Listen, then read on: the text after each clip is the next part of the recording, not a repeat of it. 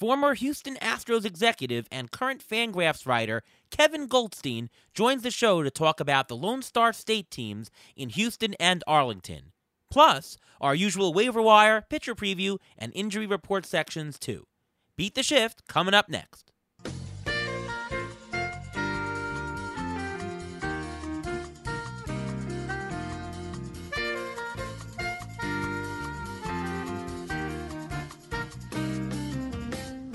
Welcome to another episode of the Beat the Shift podcast. I am your host, Ariel Cohen, and with me as always is Ruvain Guy. How are you, Ruvain? I'm doing great. How are you doing today?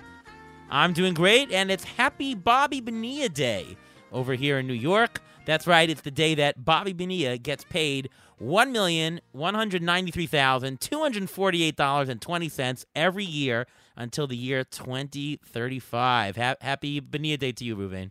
Thank you, and same to you. But you have to remember that a lot of teams have a lot of deferred contracts, so it's not just the Mets that did it. A lot of teams do that just to try to create cap space so they're able to pay for other players. And plus, the Mets doing that actually somehow ended up them getting David Wright, because through they had extra money, they got Mike Hampton. Mike Hampton was signed somewhere else to Colorado. The Mets got a compensation pick, and that compensation pick in the draft was David Wright. That's true. Ken Griffey Jr. is getting paid $3.6 million every year until 2024. So, yeah, there are other people, but it's known as a crappy contract from Mets fans, a day to celebrate here. All right, anyways, we got a great show today. Want to welcome in Kevin Goldstein from Fangraphs. He's written for Baseball Prospectus, and he worked on the Houston Astros. He was an executive there. Welcome to the show, Kevin. Hey, guys. How are you? I'm doing great. And, before we start, why don't we just start with you, and maybe you can just give us a little bit of background about your professional career, working with the Astros, and how you got now to Fangraphs. My professional career is way too long. I'm an old man. My baseball career started. It's a very, very long, boring story, but I kind of became a prospect guy. And then had a lot of stuff going on. And then in 2012, for whatever reason, a lot of teams started talking to me. I joined the Houston Astros, ended up advancing within their org to special assistant to the GM. Lasted there for 8 years, got let go at the end of October of last year. It happens in that industry. New administration wants to bring new people in, kind of wanted to clear themselves of the Luno administration. Didn't know what I wanted to do for a while. Didn't do anything for a while, and did get approached by some media people, a few places actually, and in talking to Fangraphs, it was the place for me, and having a fantastic time. It's good to be writing again. It's good to be podcasting again. It's good to be with you. Yeah, no, thanks so much, and welcome to Fangraphs. And why don't you tell the audience about your show? You do have a podcast on the network as well. I have a podcast called Chin Music. It comes out on Friday mornings most weeks. It is a long-form podcast about baseball, and it's ostensibly about baseball. A lot of tangents as well, but the revolving co-host chair, we have co-hosts ranging from friends here at Fangraphs like Eric Longenhagen, Ben Clemens, Jay Jaffe, to other friends who are writers. We have Mark Carrig, to people who might not be traditional baseball media. We had Randy Wilkins, who's an independent filmmaker. This week it's my friend Tim Marchman, who is the editor of Motherboard, the tech site over at Vice. We always have guests. We talk about culture. We have independent bands' music in every episode. They tend to be 2 to 3 hours and tend to have a lot of tangents and be fun. It's people who like it really like it, and people who don't like it really don't. So it's exactly what I want it to be. Yeah, every Friday, along with our show, Beat the Shift, that comes out on the Fangraphs network here. And we also have a bunch of guests every week, and glad to have you on this very week. Yeah, sure. Happy to do it. So we're going to talk today a little bit about a deep dive into two more teams. We're going, as we go around the MLB landscape, we're going to talk about the Lone Star State teams of the Texas Rangers and the Houston Astros, who you might be familiar with. Let's start with the Rangers. The Rangers likely won't make the playoffs this year, at least by you think? Yeah, at least by the projections on Fangraphs. So we're talking, and from a fantasy perspective, as this show is geared more towards fantasy, it's always good to know who are going to be the trade candidates because they might go into a better situation, better lineup that gives you more runs, more RBIs, and increases their fantasy value throughout the rest of the second half. Who are the most likely trade candidates, you would think, for the Rangers? A lot of people are talking about, the bigger names like Joey Gallo and Kyle Gibson, who's having a great year. But I think it's easy to forget that those guys are not expiring contracts. They both have 1 year of control after this year. They both can be Rangers in 2022. And so while I think Texas is listening on them, I don't think that they are necessarily pressured to trade them this July. They might if the right offer comes along, but I think they're definitely going to hold out for that right offer and not just trade them for the purpose of trading them because they don't have to trade them or lose them because they're coming back next year at in terms of salary, very reasonable prices. Gallo go into another year ARB, and Gibson, his contract's front loaded, and even if he achieves all his bonuses, he's still making less than 10 million next year. So both could be, real reasonable players for them next year. And so I think they're listening on them. I don't think they see themselves as competing in 2022, but they're not, really pressured to trade those two guys. I don't think it's a necessary thing. I think, a guy who's going to generate a lot of interest is actually Ian Kennedy. Who's done a admirable job as their closer this year. And he's on an expiring contract, and not only that, he's on an incredibly reasonable expiring contract. He signed a very small kind of make good, please someone give me a deal kind of deal, and he's not making much money. He's not an impact on anybody's payroll, and I think he's probably your most likely guy to get dealt. And if Ian Kennedy gets traded, who is the possible closer there in Texas? I mean, they have 5 lefties in their bullpen. Who's going to close there? Throw a dart.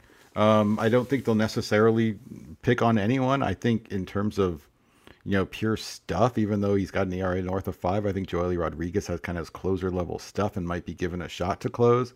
I think you can see Taylor Hearn given shots. I think it's going to definitely be a closer by committee thing. And I'll be straight with you guys, just so you know, I don't play fantasy baseball and so I don't necessarily understand it, but I think you're going to kind of at least start off if Kennedy moves on with a bit of a saves distribution as opposed to one guy just getting the ninth inning job. I think they're going to give opportunities. I'm going to go with Josh Spores. He's got a Sierra of 3.3, a 12K per 9. That's closer material. Joely Rodriguez, he's interesting. He's a lefty, but he's got a 70% ground ball rate, which is not that far above what he usually gets. That's fantastic. If anything over 50 is usually fantastic. So I think they're going to give more shots to Spores and have Joely Rodriguez more in the 8th inning, if I had to guess. But could be a committee to start. I think they might actually try somebody out for next year and give more opportunities to one than the other. I think they'll actually move towards a single guy, in my opinion. Let's talk about Adolis Garcia, who has been absolutely enormous. I mean, this hot pace. He's batting .270, 20 homers so far, 7 stolen bases, 55 RBIs. In a fantasy baseball rotisserie value, he is at $30 as the 16th best hitter in 5x5 Roto this season. And if you look at some of the luck metrics, his BABIP 320, which is sort of normal for him. He's a little bit lucky in the homer to fly ball rate at about a 30%, but he's barreling balls, so a lot of it is legit. He could walk a little bit more. He's only at 5%, does strike out a little bit, 30%. So I think that a guy like this probably going to hit some regression, but not a wall. Curious on your thoughts on Adolis Garcia.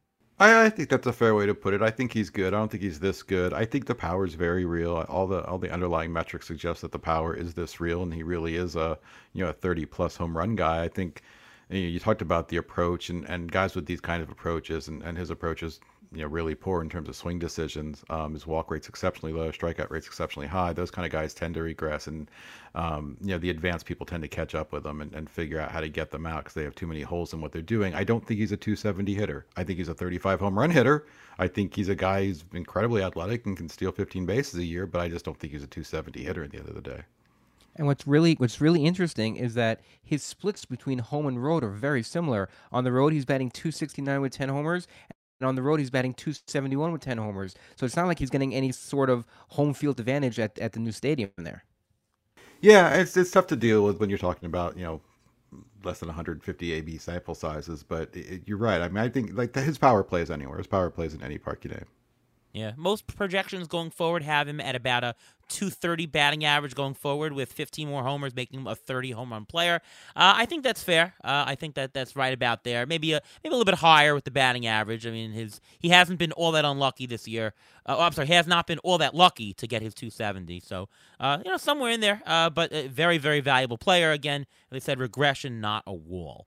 I know you don't do fantasy, but we like to play a rankings game here, just to talk about some similar players around baseball, outfielders that, who would you rather have going forward for the rest of the season? So answer as you would, maybe from a baseball sense, and Sure. We'll fill in the gaps.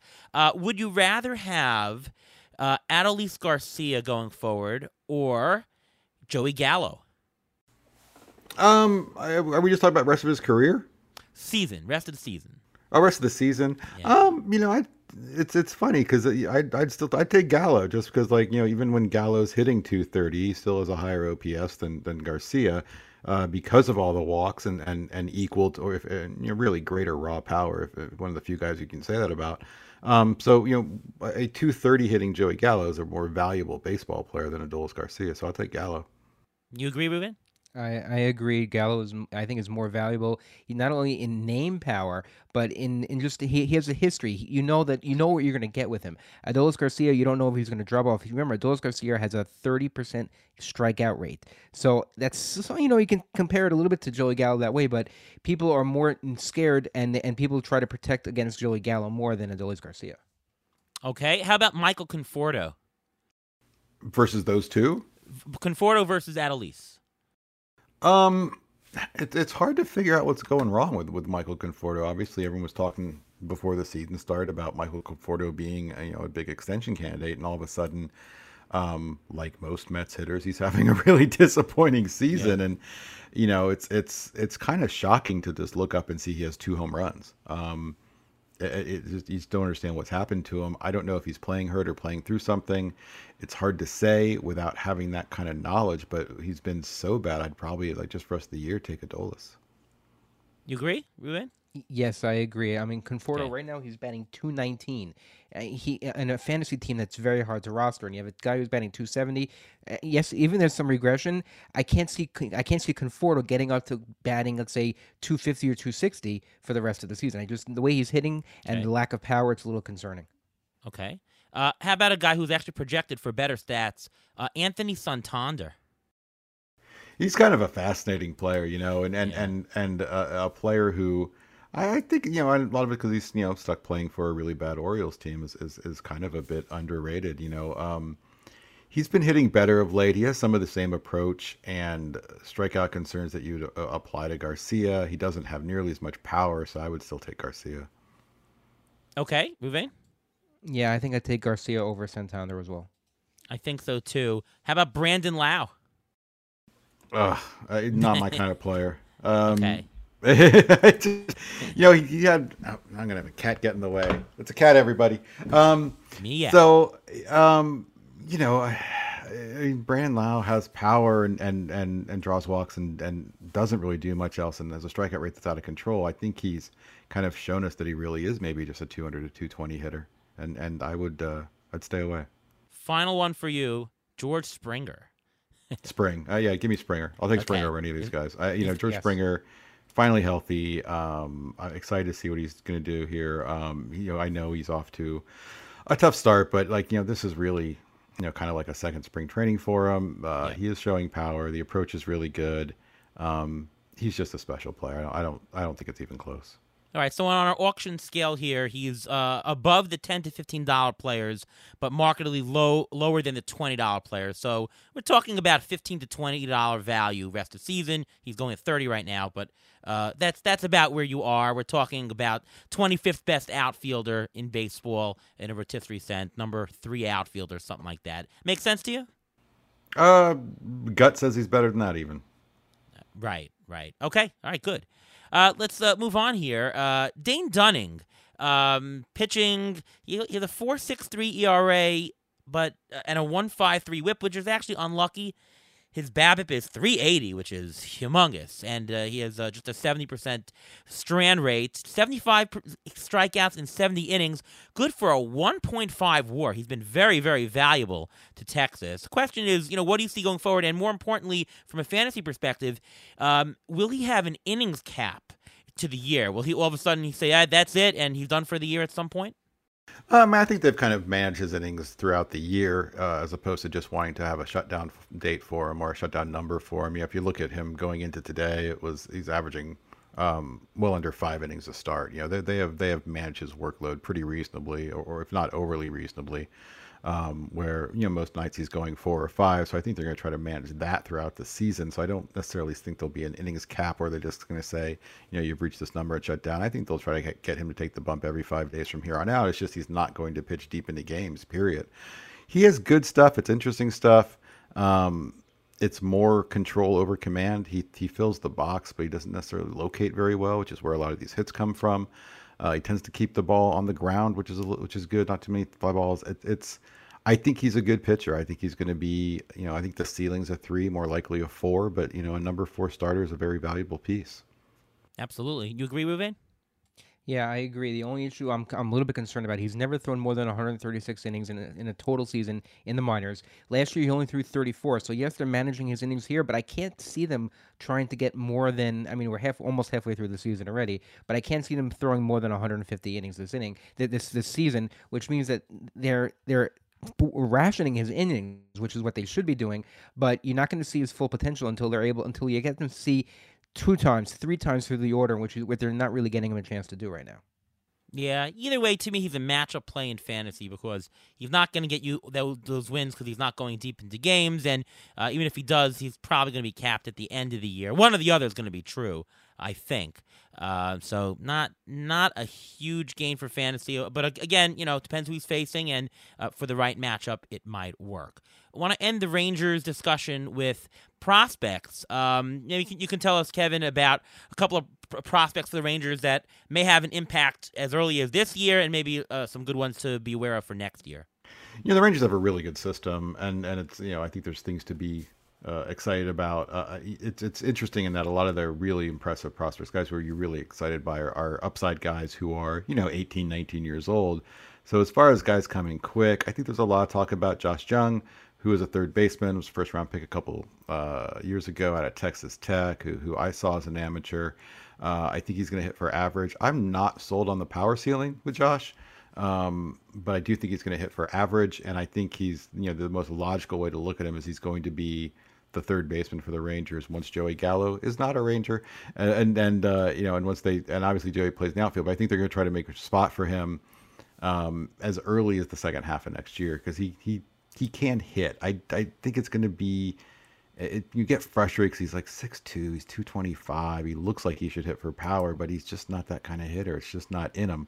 Right in his debut, he hit 2 home runs and 174 at bats. He definitely has shown a little bit more power so far this year. We'll see what happens there, but I think he's their top offensive prospect. Most of their pitching prospects are guys who are kind of far away. I think Cole Wynn's a guy you could see more next year than this. I don't think they're going to push too many of these guys this year because there's just no reason to.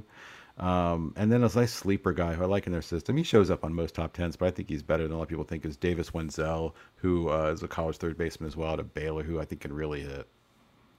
All right. On to the Houston Astros, and before we talk about this current year team, I just have to ask, you working on the team for 8 years, what would you say would be maybe a player that throughout your tenure there that you were really super high on, and you were able to communicate that to upper management that look at this guy, he's a star, let's go with him, and then some player that you really made an impact by you talking up or whatever it is, and you were right about, or maybe wrong, I don't know.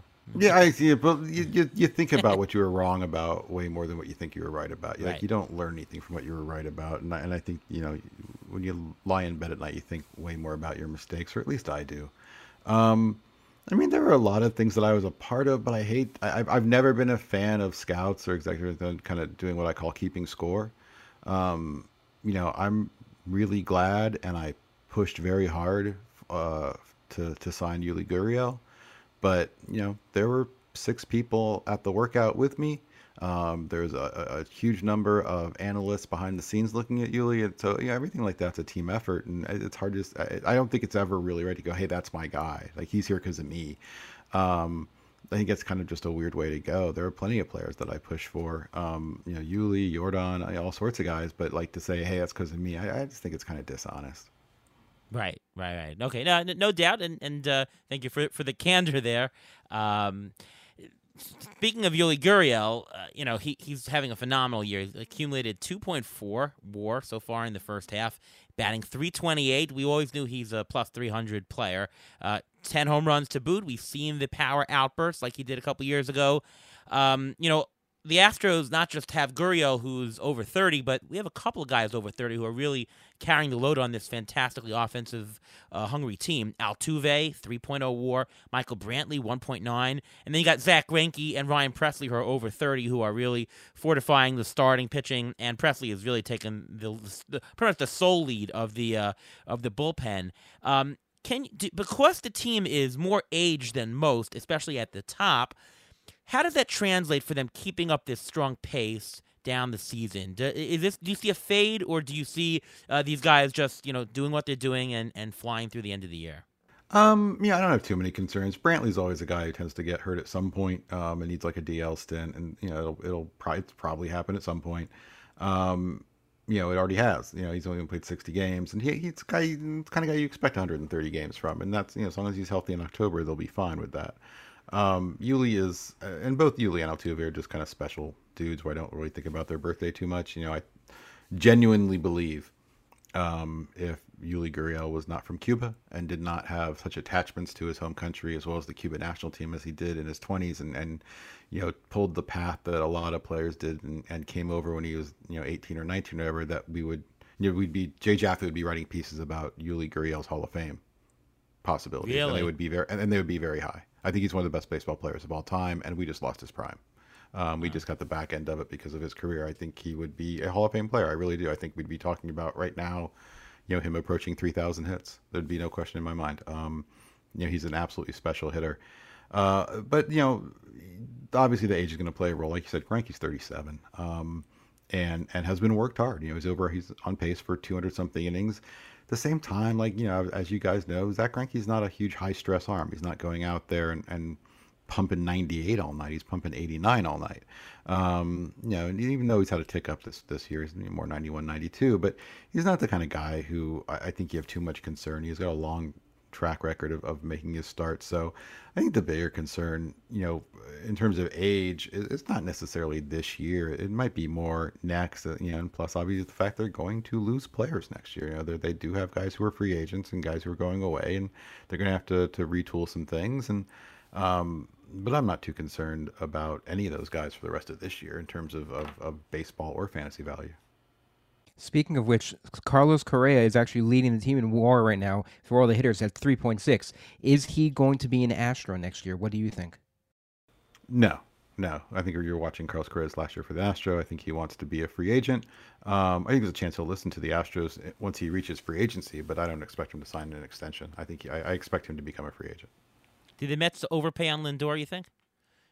With the whole class of shortstops coming up now? No. Well, I mean, you're asking me a question that I think it's hard to answer without being political.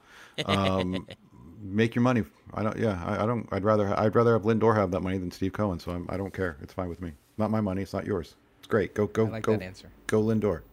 I like that answer. Okay. Right. All right. I mean, it's like not to belabor the point, but like I'm not a fan of that kind of subject in the sense that I'm not a fan of anyone calling a player overpaid or anything like that. Just in the sense that you have a choice. Like the money's there, and that's a stone cold fact. The money's there. It's your choice. You want the owners to have it or the players? I'll take the players every time. Make your money. Yeah, but I mean the question, and I get that point, and 100%. But if you have $324 million to spend over 10 years, you can spend it on A or you can spend it on B. And there might be option B. No, that's a false choice. You can spend it on A and B. Steve Cohen has the money to spend on A and B. Period. Right. Period. Don't buy it. I don't know. Period. He can spend. Francisco Lindor's contract should not impede the Mets from spending money elsewhere. Right. And if you weren't the Mets, if you were a team that's more budget minded, then you can answer that. Then your budget's a lie. No, owning a baseball team is a license to print money. Period. Don't believe the hype, baby.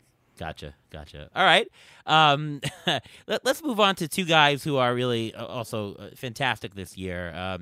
Kyle Tucker just seemed like a prospect who, maybe was blocked somewhat over the last couple of years, but who's now shining and continues to grow. And Miles Straw has absolutely exceeded expectations. I mean, in fantasy, you bought him for his stolen bases, but he's been enormous. His contact rate is way up. He stopped swinging. His O-swing is down. He's swinging less at pitches outside the zone. He's walking at a 10.5 clip. Can you talk a little bit about those two players who you probably know, who are more familiar with us than us? Yeah, sure. I mean, Kyle. I think Kyle was always bound for stardom, and it's funny because right now he's hitting like I don't remember like 270 or so with 13 bombs, and he's actually been really unlucky this year. He's been way better than that in terms of his X stats and expected probabilities off the the balls off the bat and things like that. He's been star level this year, and I think he's nowhere to go but up. He's 24 years old. I think at the end of the day, you're probably talking about, in my mind, kind of a 280 to 300 hitter who can hit 25 to 35 home runs a year. I think you're talking about that good a player. Straw, I've always seen as more of a fourth outfielder. He doesn't have any slug in him. He is getting on base much better this year than he had in the past. And if he can be a 350 on base guy with that kind of defense, maybe he is a second division starter, and maybe I was low on him. In a previous generation, he'd probably steal 50 a year. In today's game, he's going to steal 25, 30 a year. Play the really good defense. And again, like if he can keep up like a 350 OBP, he really does have value. Yeah, I totally agree. Ruven? Yeah, I just want to throw out a couple of stats here that I when I was researching this, I saw. Kyle Tucker over the last 25 games is batting over 330 with 2 home runs and a couple stolen bases. Miles Straw, over the same period of time, is also batting 330 with 2 home runs and actually has 5 stolen bases. You mentioned Kyle Tucker having some power there. Who do you think is going to end up with more home runs this year? You think it's going to be Kyle Tucker, or do you think it's going to be Yordan Alvarez? Because right now they both have the same amount of home runs. You're saying Kyle Tucker's being a little bit unlucky right now. Who do you think ends up with more home runs this year? Yordan, no question. Yordan has some of the best power in all of baseball. Kyle Tucker has plus or better raw. Yordan's nearly 80. Yordan has more raw power than anyone on the Astros, and arguably top 5, inarguably top 10 raw power in the game. So you got to take Yordan, and who hit one today about 440 feet. Will he ever play the field? I think you'll see it like it is now with like occasional fill-ins in left. He's realistically his best glove is a batting glove, and I don't think you'll ever see him play the majority of his games in the field. And from your knowledge, is he fully healthy? As healthy as you could be if you're Yordan. I think his knees are always going to be a problem. The knees feel good right now, but his knees are always going to probably need a day here and there. Right. What do you think the Astros' biggest needs are for a deadline trade? I'm assuming that they would be buyers, not sellers. To me, the standard answer is, well, you can always use relief pitchers. Actually, they've only accumulated .8 WAR, and with Presley being over, they're actually a negative WAR in the bullpen. The bullpen's a nightmare. They have it's the best offense in baseball. I don't think you could argue that. They have a really good rotation and a deep rotation. I don't think that's going to be I think their entire focus is going to be on the bullpen, because after Ryan Presley, I don't know who you have in there that you can count on. And the answer is 0. There's no real dependable reliever to take care of those bridge innings between the starter and getting to Presley. And I expect them to acquire multiple relievers this month. I guess the simple answer was the right answer, right? Yeah, absolutely. Sometimes you don't need to look too hard. Yeah. And is Christian Javier going to stay in that bullpen, or are you going to see him move to starter at some point? Because he started off as a starter. Now he's coming out of the bullpen. And with Jose Urquidy going on the IL this week, do you think it's a possibility of Christian Javier coming up and being starter again? I mean, it's a possibility. I think his long term, he's a starter. Whether it happens this year or not is still TBD. And I think it's going to be depend on like you said, Urquidy's health and things like that. Much of their rotation is kind of fixed. When you think about Greinke, Garcia, I mean, they have 5 right now, even with Urquidy on the DL, with Greinke, Garcia, McCullers, Odorizzi, and Framber. So, it's tough to find that starting spot for him. But I do think long term, he is a member of the rotation. Who do you like to see as the Astros going after in the bullpen? We're talking like Richard Rodriguez, that type of trade? I think Richard Rodriguez is a good name. I think Chris Stratton with the Pirates is another good name, kind of guy who I think definitely can appeal to the Astros for his ability to spin the baseball, and a guy who I think you could argue could use some astrification, if you will. And a lot of pitchers got a lot of credit for getting way better with the Astros, and not all of that was necessarily making stuff better. So much of it that people didn't realize, I think, behind the scenes was just simply taking what a pitcher can do and using it differently in terms of location and usage percentages. And sometimes that's the real key. And I think there are ways to make Chris Stratton better by simply changing his location and how he uses what he can already do. So I think that's a couple of Pirate arms who could definitely come up. But there's a lot of relief guys out there that are pretty interesting. There are guys I would stay away from, but they'll find their dudes. And I know Josh James is rehabbing from the hip surgery. Mm-hmm. What do you think his role is going to be when he comes back? Pure pen. Yeah, I think Josh is a pen arm, and I think he's going to be groomed from here on out as a pen arm. I believe he's about to go out to AAA for some rehab stuff. If the hip's finally feeling okay, and I like Josh. I like Josh's stuff. I also really like Josh as a person. So I'm biased and I'm rooting for Josh to do well. He's got really good stuff, and obviously, as you guys know, the command and precision can be a little bit all over the place at times. But I think his overall game is really suited for the pen much better. Prospects who from the Astros organization might come up and make an impact this year. This year, I think it's tough. I'm not sure they have this year guys. I think anyone who comes up this year are more kind of fill-ins, and like we said, I mean, that's okay. Like they're kind of set for this year as far as what the roster looks like, other than the bullpen. I thought there was a chance that a guy like Sean Dubin might be able to fill in the bullpen this year, but he's off to a rougher than expected start in the minor leagues this year. I think you're talking more about guys who are going to show up next year or even the year after that. A guy like Jeremy Pena is the shortstop of the future once Correa goes away. He had unfortunate surgery. He's going to miss all this year, and he was really groomed to be the starting shortstop next year. He's a plus defender. He can hit. There's power there. He's got a good approach. It's absolutely 80 makeup. He's one of the best human beings you'll ever deal with. And we'll see how he comes back from that surgery. I think a sleeper, guy who's having a really nice year in the minors and is kind of moving up in prospect boards, is Corey Lee. Was the first round pick a couple of years ago out of Cal. He's a catcher with a fantastic approach, draws walks, plus power, and an absolute cannon for an arm back there. And he's at AA right now, hitting bombs almost every day for Corpus. I think he's a guy who's moving up a lot of charts and is likely the catcher of the future. Yeah. Before we let you go, let's talk a little bit about predictions. How do you see the AL West shaking up? It's probably one of the more predictable divisions in baseball. If I had to bet, the three of us might actually come up with the same prediction, is my guess. But why don't you go first and tell me your order of how the AL West will shake up? I think the 3, 4, 5 are going to go as they are right now. I think Seattle will finish in third place. I think they're going to finish with, I'm going to say 82 wins because it'd be cool if they finished over 500, and I think they are a sneaky good team. There's my cat. I think the Angels will finish in fourth, a few games under 500. I think the Rangers will finish well out of it. And as far as first and second, I don't think it's a slam dunk, for Houston to win it. I think Houston, you might look at the run differential or something and say, oh, this is no question about it. But I think Oakland could be a real sneaky team this July, and I think of them as maybe one of the 3 or 4 teams most likely to make a big splashy move and add a big name, a guy who really impacts their chances. And at the same time, going into today, they're only half a game out. I don't think this division is really easy to predict as some people might think. Ruben? Yeah, I tend to think the same thing. The bottom 3, they're going to stay the same. I think that Seattle is next year, I think, is going to be the beginning of their window. I think that's when their prospects, I think that's when Kalenic is actually going to start clicking. He's going to figure out how to hit off-speed stuff, and they're going to be a team to reckon with if they can sign a good starting pitcher as well. And the bottom 2 also, that's not going to change. As it comes to the top 2, the Athletics always seem to find a way to be in it for the race to the very, very end. And if you look at the schedule, Houston is playing Oakland Friday, Saturday, Sunday, September 24th through 26th. It's very possible that the division will be settled that weekend. Yeah, I'm going to say that the order is going to stay exactly the same, that the Astros will finish a little bit ahead of the Athletics, Mariners, Angels, and Rangers in that order.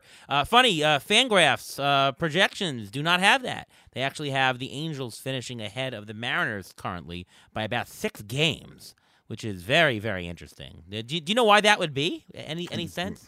They're gonna have the best second half edition in baseball when Mike Trout comes back. True, Yes. or maybe they're miscounting and counting Otani twice. I don't know. Interesting. Well, we'll have to see what happens. All right. Well, why don't you let us know, Kevin? Just tell the audience here, where they can check out your work, where they can find you on Twitter, and all things Kevin Goldstein. Yeah, if you want to read my stuff, obviously go to fangraphs.com. I tend to have 3 or 4 things up a week. I chat every Monday. The podcast Chin Music is up every Friday if you got 3 hours to kill. If you want to follow me on Twitter, where people yell at me and call me an asshole, it's Kevin_Goldstein. All right, check that those tweets out. That sounds interesting. No, I'm kidding. What do you have down the pike? Next couple of articles that you're working on? I mean, we're pretty draft heavy. Eric Longenhang and I are working on a mock right now, working the phones right now, and talking to people.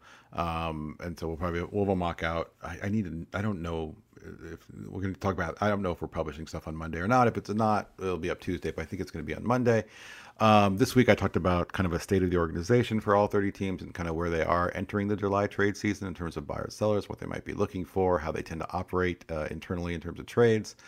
I'm going to talk about next week will be live draft stuff. So mock, talking about some scouting reports, explaining how teams operate in the draft room, things like that.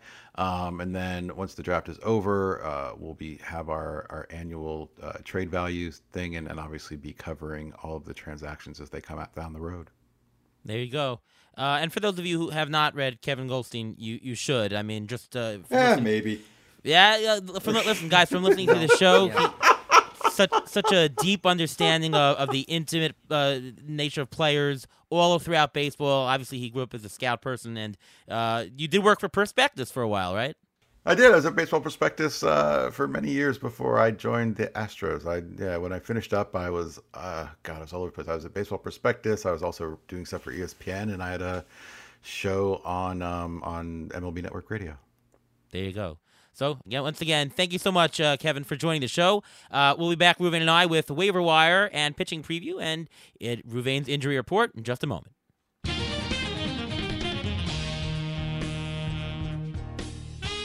All right, we're back, and time for the waiver wire. Ruvain, who are a couple guys that you might want to pick up on your fantasy squads this week?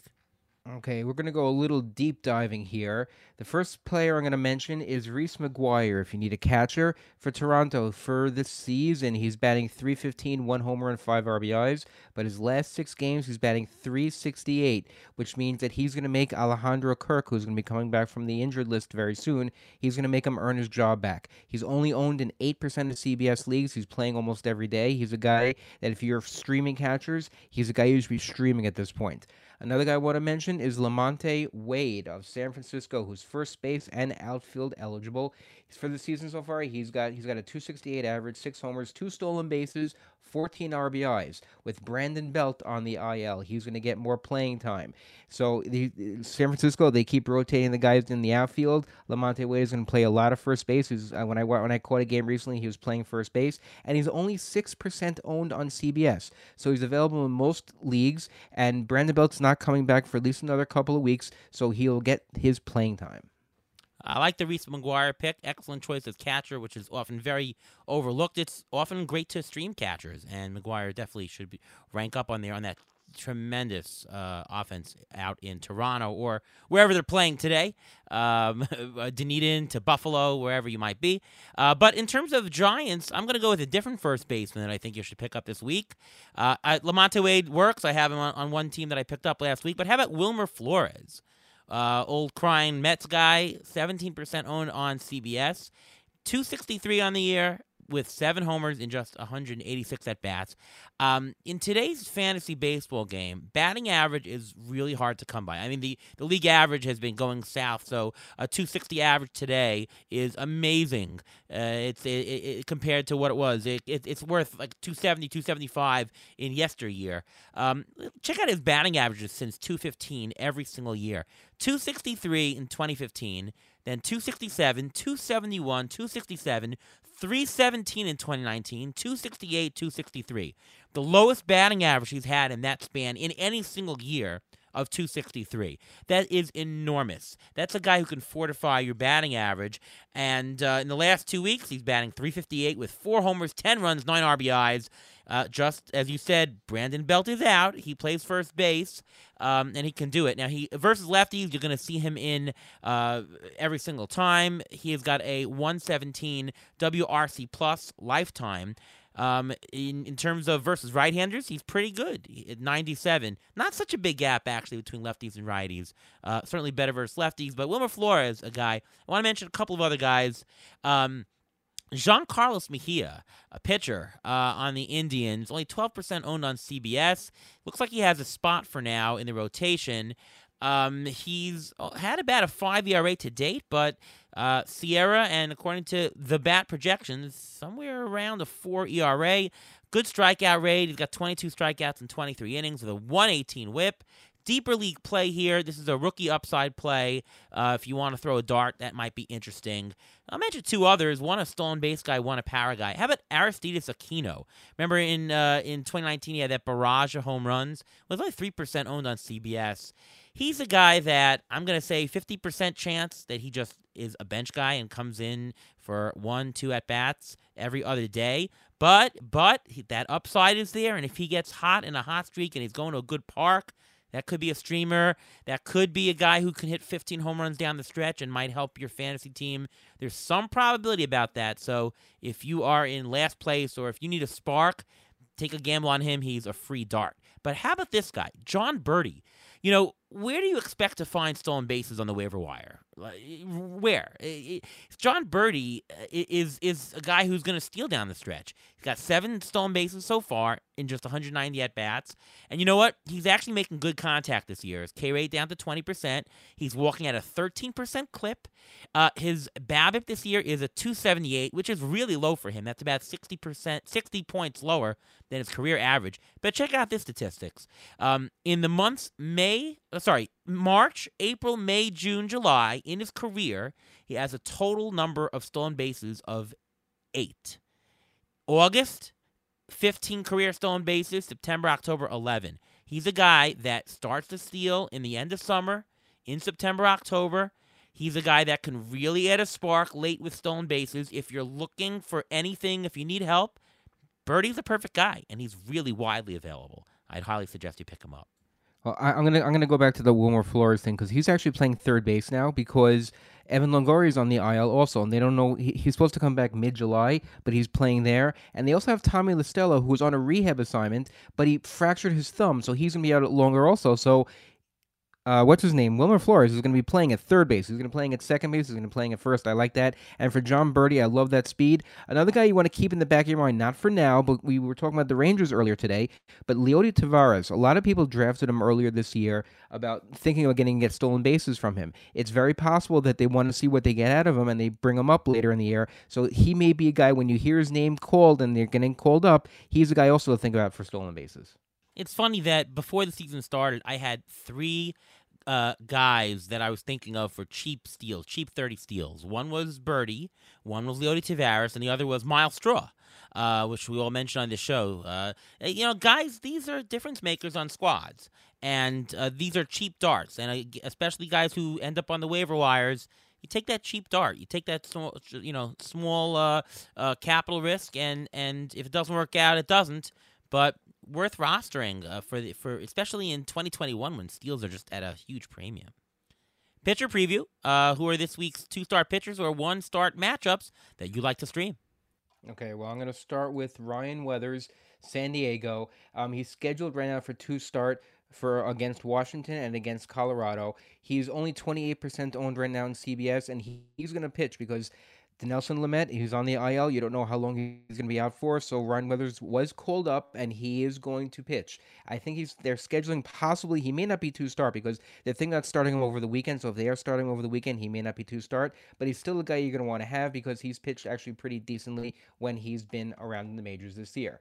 Another guy that I want to mention is Kyle Muller. I actually saw him live in person last time when I went to a DeGrom game. He pitched against DeGrom. It was his first major league start. He pitched before, but his first major league start, and he looked really good. And he's had 2 starts so far for only 9 total innings because they're trying to build up his innings level. He only given up 2 hits in those 9 innings and only 1 run with 12 strikeouts. He's supposed to pitch this weekend against Miami. If he does well, he's a guy you may want to get because you never know when the Braves get hot. The Braves get hot, and they scored 20 runs the other day. If they get a lot of offense, he's going to be in line for a lot of wins. So I'll mention 3 guys. How about from Texas Rangers? I could have talked about him earlier in the show. Colby Allard, only 20% owned. The schedule this week versus Detroit, versus Oakland. He has a 3.46 ERA on the year with 108 whip, 49 strikeouts in 52 innings. But what impresses me is his low walk rate. He's got a 5% walk rate. This is definitely in a deeper league. To take a dart on a 2-start week might be an interesting play. 2 other guys to mention. Martin Perez, who's having a really good year on the Sox. 30% owned, a little bit more shallower maybe than 15-team league. Playing the Angels and Phillies. 2-0 in his last 3 outings with a 1.93 ERA over that span. He interests me. And how about John Gray? John Gray, we're talking 10, maybe 12. Maybe he's available in your 12-team league. He's got at Arizona, at San Diego, which means at Colorado this year. But pitching on the last day before the All-Star break, he could go long in these outings, especially coming back from being out for a little bit. Lots of Ks. I mean, John Gray is a guy who's going to get you lots of Ks, 16 Ks over his last 2 outings. But to me, Gray could be a hold because if there's going to be trade candidates for pitchers, in the next month, Rockies are probably going to look to unload, and John Gray really fits teams. I think that he might end up in a pretty good situation if I had to bet. And I would say that Gray is worth owning for this week and for the dart of the improved metrics where he can go getting out of Colorado onto a winning team out of the thin air. John Gray, it should be owned even in a 10, 12-team league at this point for this week. And because John Gray just came off the IL, he's only 55% owned in CBS leagues. I know in my CBS league, which happens to be a 13-team league, I scooped him up last week, and I put him in, and he pitched well this week to begin with. So that's right. That's the league that we're doing together, right? That's correct. Yeah, and we're doing well in that league, so there you go. All right, injury update time. Ruvain, hit us with this week's injuries. Okay, well, first I'm going to start with a bunch of guys that we already mentioned. We'll start with Brandon Belt. He's on the IL with right knee inflammation. He has minimal structural damage and is expected to avoid surgery, but there's no clear timetable for his return. We already mentioned the possible fill-ins for him. Nelson Lamet, I mentioned him just now. He's on the IL with right forearm inflammation. We mentioned his fill-in, Ryan Weathers, so there's no timetable for when Lamet will come back, so, jump on Ryan Weathers. Jose Urquidy, I mentioned earlier on the show also with Goldstein. And he said that, he's high on Urquidy, but Urquidy's on the IL with shoulder discomfort. MRI showed tightness and inflammation, but no structural damage. You don't know how long he's going to be out for. I'm sure by now everyone's seen that gruesome injury by Josh Naylor when he got his ankle turned. He's having surgery this weekend. It's, I think, supposed to be on Friday to repair multiple fibula fractures and ligament tears. More will be known about his recovery after that, but another guy, cheap steals guy, Oscar Mercado, was called up, so he's a guy to watch for.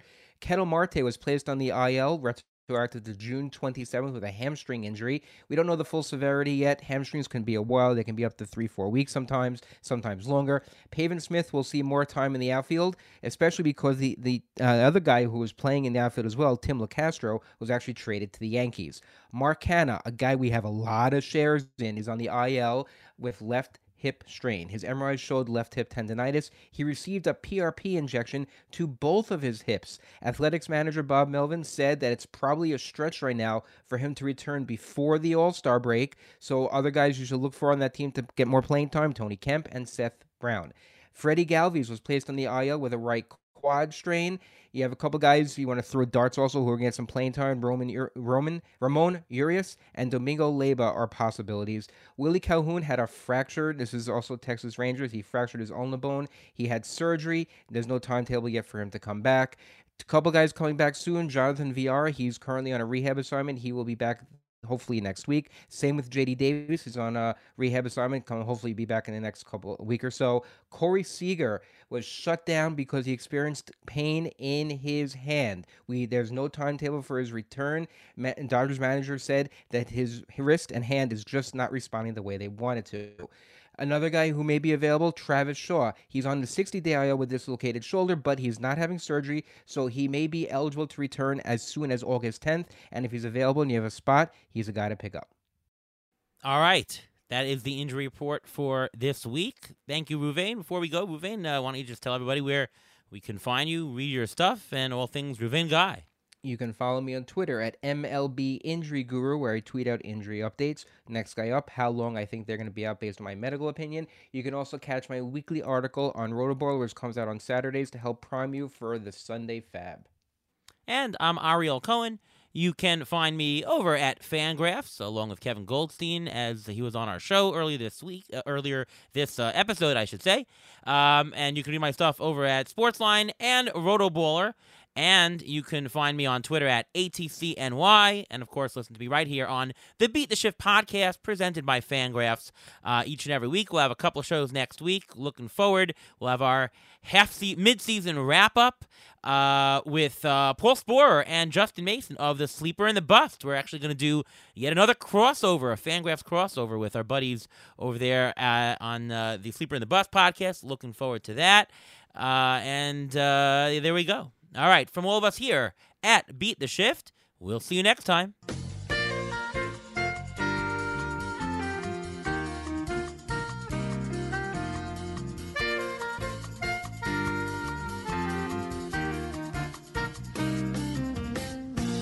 Thanks for listening to the Beat the Shift podcast presented by Fangraphs. Follow us on Twitter at beat_shift_pod.